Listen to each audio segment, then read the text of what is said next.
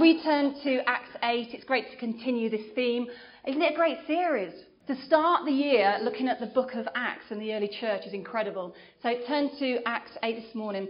I'd just like to say, on behalf of myself, Phil, Reuben, James and Heidi, just a huge thank you for welcoming us and making us feel really warm and welcome at Freedom Church. You know, last year it's a really difficult year for us because we've always been in church, always involved in the life of the church.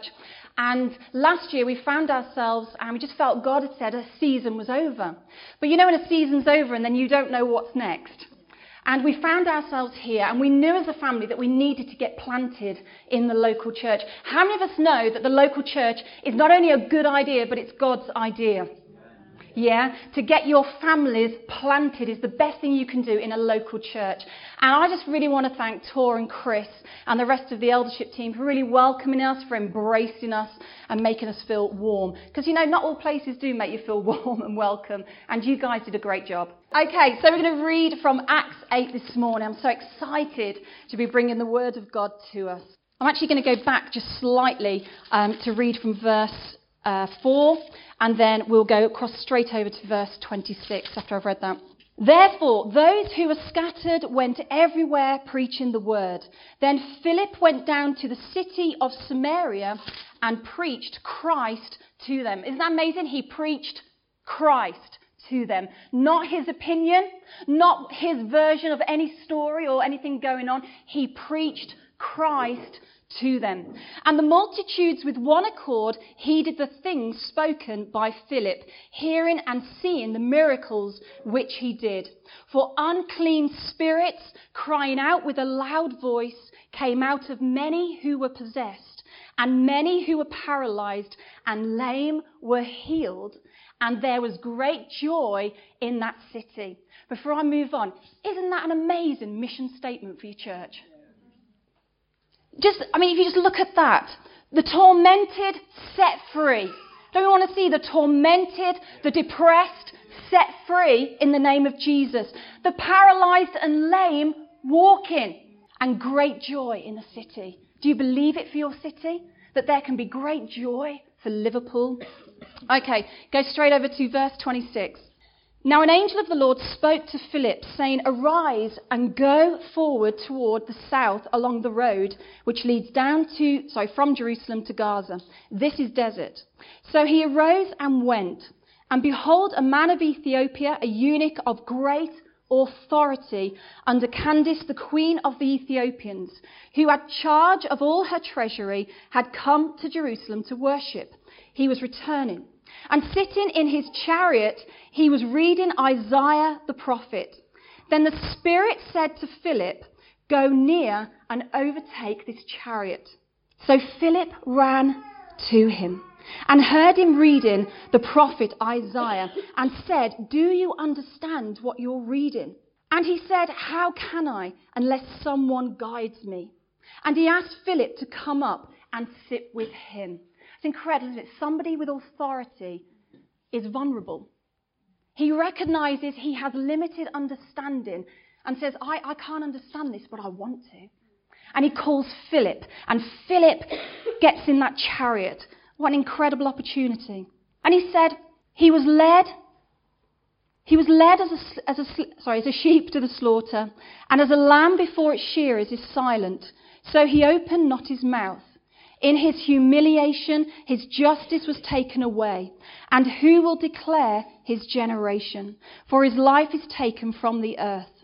So the eunuch answered Philip and said, I ask you, of whom does the prophet say this? Of himself or of some other man? Then Philip opened his mouth and beginning at this scripture, preached Jesus to him. Now as they went down the road, they came to some water, and the eunuch said, See, here is water. What hinders me from being baptized? Then Philip said, If you believe with all your heart, you may.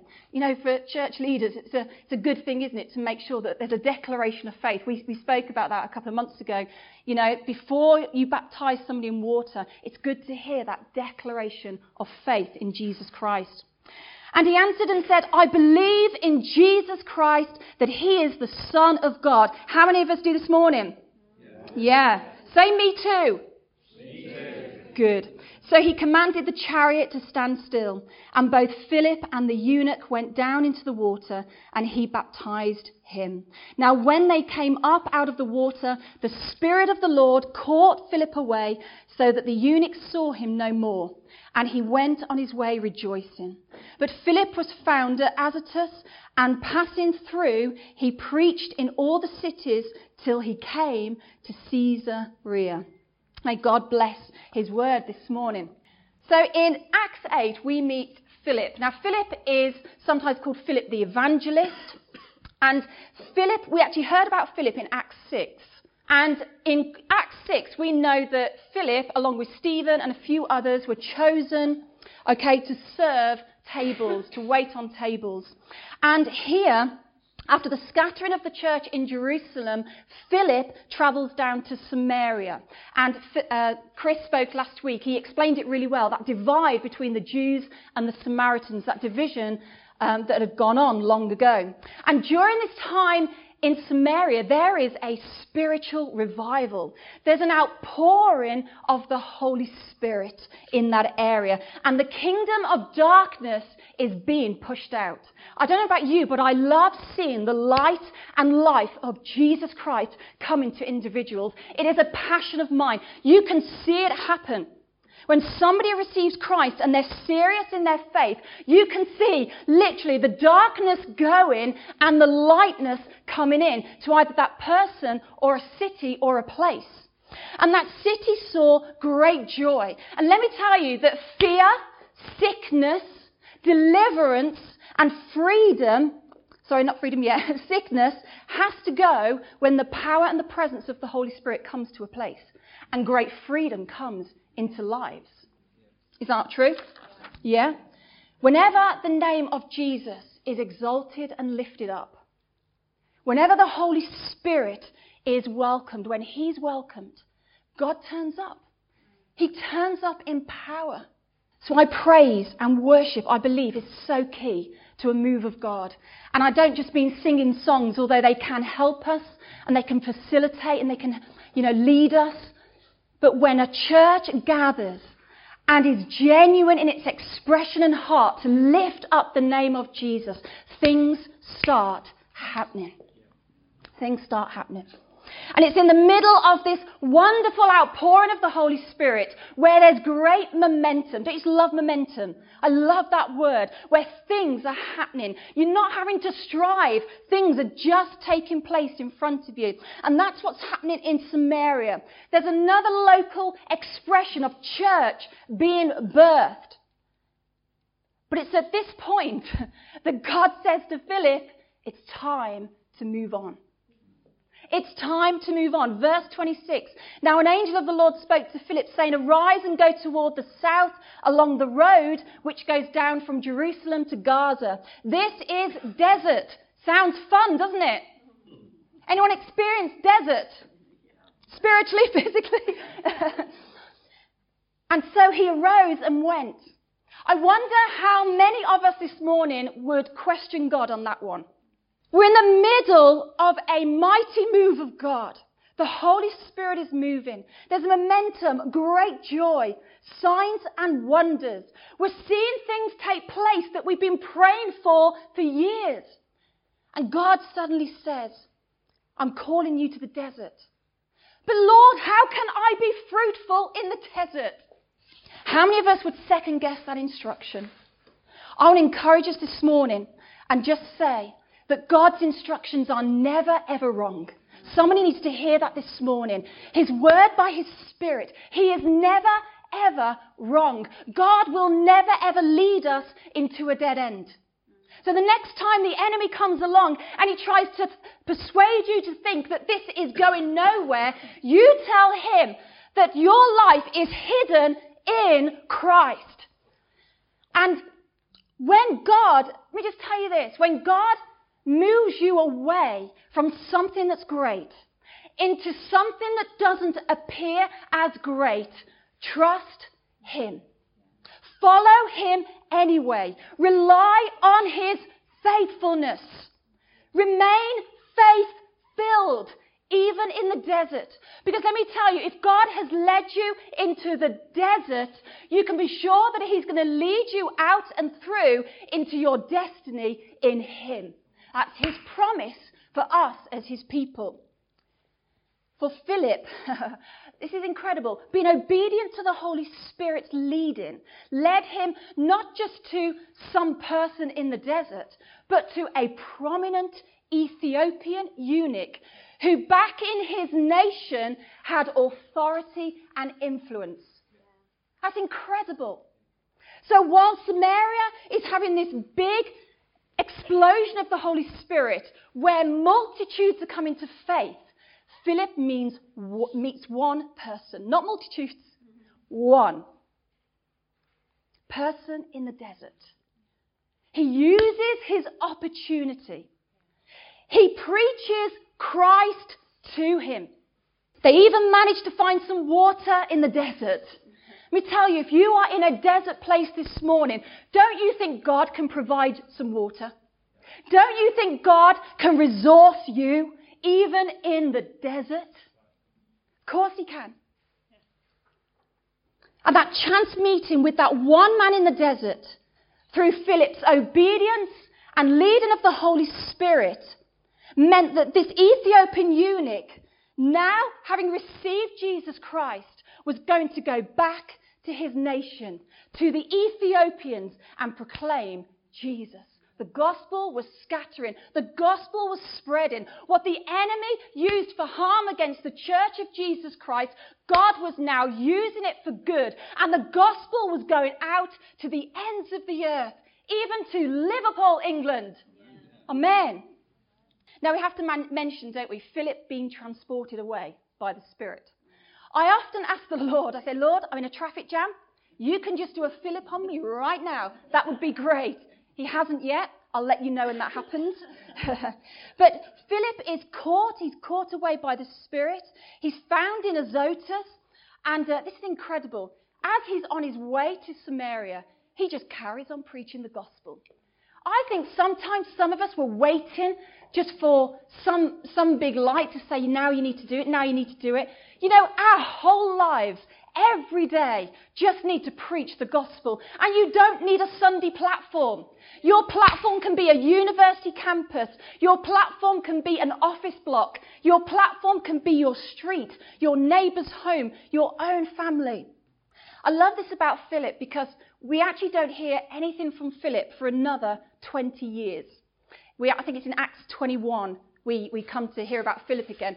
But this is amazing because after the scattering of the church in Jerusalem, Philip, he's part of this amazing move of God. He's making his way down to Caesarea, and he settles in Caesarea. And it tells us that Philip has a home, a family, and he has 4 unmarried daughters, all who can prophesy. And I was thinking about this, and I think, Lord, you're so good. Because here is a man who just started off as a servant in the local church. He's waiting on tables. He's like, God, whatever you need me to do, I'll do. God then promotes him, as it were, to go and be this evangelist and to see incredible things happen. And then it's as if God just settles him. And God gives him children who walk in the fear of the Lord. I want to say to us this morning, especially families, seek first the kingdom of God and his righteousness, and everything else God will take care of. God will take care of. Okay, this morning I've got 2 things that I want to bring to us. Are you all okay? Yeah? 2 things I really feel on my heart this morning, yet some practical things as well. The first thing, the importance from this chapter this morning, is being led by the Holy Spirit. Being led by the Holy Spirit.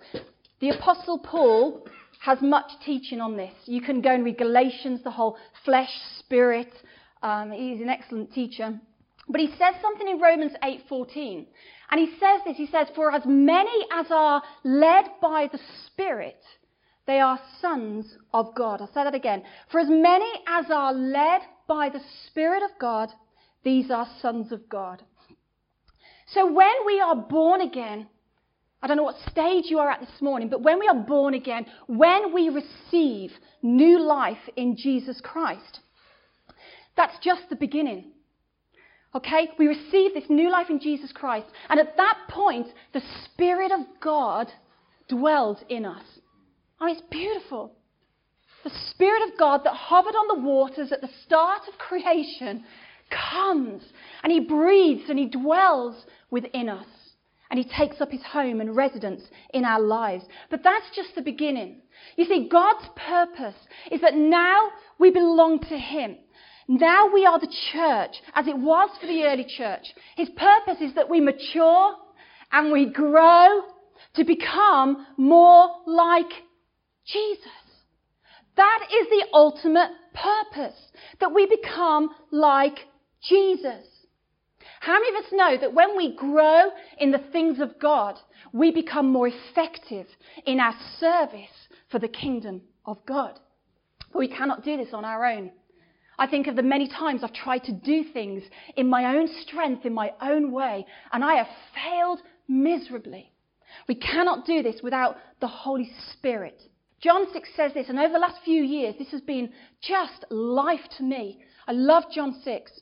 But Jesus says this, he says, the work of God is this, to believe in the one he has sent. I grew up thinking the work of God was to roll your sleeves up and get on a kids' team. That's just the overflow of your love for God. But the work of God is this, to believe in the one he sent. Later on, Jesus goes on and he says, the Spirit gives life, the flesh counts for nothing. The Spirit gives life. So a good point, a good starting point to be led by the Holy Spirit is to believe Jesus. Is to believe Jesus. Now, I didn't say believe in Jesus, although it's important to believe in Jesus. It's important to believe in his existence, of course. But we know the devil believes in Jesus. Most of our people around us who are not saved believe that Jesus existed at some point. Historically, the evidence is there. But it's important, if we want to be led by the Holy Spirit, that we believe Jesus, that we take him at his word, that we rely, that we stand, that we trust, that we love everything he says. And I say this with emphasis this morning because I've lived at a time where I've believed in Jesus. Sure, I believe in him, but I haven't really believed him. And I could tell by the outworking of my life when it came to things like trust. I just couldn't quite trust him. But I tell you, once you have that revelation of believing Jesus, I believe Jesus, I believe what he says, things change in your life. We hear in the book of Acts, with the Ethiopian eunuch this morning, and Cornelius in Acts 10 in a few weeks' time. You know, these were good, God-fearing men. Very generous, very compassionate, but had yet to accept the message of the cross. Had yet to come into a full revelation of Jesus Christ as Saviour. So being led by the Spirit starts by receiving, believing, trusting Jesus. Are you going to receive him this morning? Are you going to believe him this morning? Are you going to love Jesus this morning? And I say the entire gospel message because tragically there are people, good people. You may live next door to some really great people. And if you ask them, do you believe in God? They would say, yeah, believe in God. But the minute you start going down the road of Jesus and the message of the cross, ransomed, healed, restored, forgiven, they're like, no, I won't go that far. In John 6, even some of the disciples turned away from Jesus. Well, it's quite a thing, isn't it? You're actually with Jesus. You're seeing him every day. You're working for him. You're around him. Even they walked away because feeding off Jesus' flesh and drinking Jesus' blood and living off Jesus as the bread of your life just got all too much for them. Jesus, the miracles, yes. But that commitment, that level of intimacy, it's just too much for me. Persecution, storms of life, tragedies of life. And I know there's been some tragedies in this church. They all reveal, don't they, what's really deep inside us. When those things hit us, it reveals who we really are. It reveals who is leading us. Is the flesh leading us, or is the Holy Spirit leading us? You know, Philip could have said, God, I need to stay in Samaria. He could have looked with flesh eyes and said, God, the multitudes need me. It makes more sense to stay in Samaria. But how many of us know when you give your life to Christ, there is always more. There's always more to go on to. But unfortunately, the enemy, he likes to tell us there isn't. He likes to tell us that this is it. But there's more. I don't care how old you are this morning. I don't care if you feel that this is it for us. Let me tell you, it's a lie. While you've got breath in your lungs, God has a plan and a purpose for you on this earth for this time. Amen? Amen. Amen. And so Philip hears the Spirit and obeys the Spirit. I just want to say this morning that hearing and listening to the Holy Spirit is a day-to-day thing. It's a day-to-day thing. It comes from having an intimate relationship with Jesus. I believe God wants to restore the intimacy back into his people. That love affair, that intimacy with who he is. It's a letting go of control in our own lives. It's that genuine cry of the heart. He must increase. He must increase. But I must decrease. I've messed up so many situations in my life. You know, and it's like Esther Daniels, if you will just get out the way and let God take over. So important that we stay connected to the Holy Spirit every day. Just being so practical this morning that, you know, some of you may be here and you're like, Esther, I know all that and I read all that. Do I need to read more, pray more? How do I really stay connected with the Holy Spirit? And I want to say to you something very, very simple this morning. Every morning, before you make that cup of tea or grab for the coffee maker, throw your hands in the air as a sign of surrender and yielding, and you say, Holy Spirit, you're welcome here today. Holy Spirit, come and take the lead. I cannot live my life myself. I need your help. I want you. Come and comfort me today. Come and bring heaven's joy to my life today. Come and lead me. Come and be my voice today. Let me tell you, he does. Ask. Open your mouth and ask him. And what happens is you'll be in a business meeting or you'll be in the school playground and suddenly you'll be asked a question. You know those awkward questions you're asked as Christians? And you suddenly come out with something. You think, where did that come from? And then you'll remember back to 7 a.m. Oh yeah, I asked the Holy Spirit to come and be my voice today, to come and lead me and guide me. In November 2008, I had my second child, my second son, James. And we were with my father, who was a pastor of the Foundry Church in Widnes at the time. And we had the BBC Songs of Praise producer in our church. Him and his family were a part of our church. And I remember one time after the Sunday morning service, he came to me and said, Esther, you've just given birth to James. Yeah, I have. He said, we can't find anybody to go on Songs of Praise to do a dedication service. Will you do it? Will you bring the dedication forward, and can we send the camera crews in to the church and in your home and come and do the service? Come and film you. And at the time I just went, yeah, okay. All right, when's it going to be? And he said, in 2 weeks. Right, okay. So the 2 weeks came, and I remember just a couple of days before the camera crew came to my home, I was just like so nervous. I mean, I wasn't sleeping the best anyway. I'd just had a cesarean section a couple of weeks before, and I was tired out.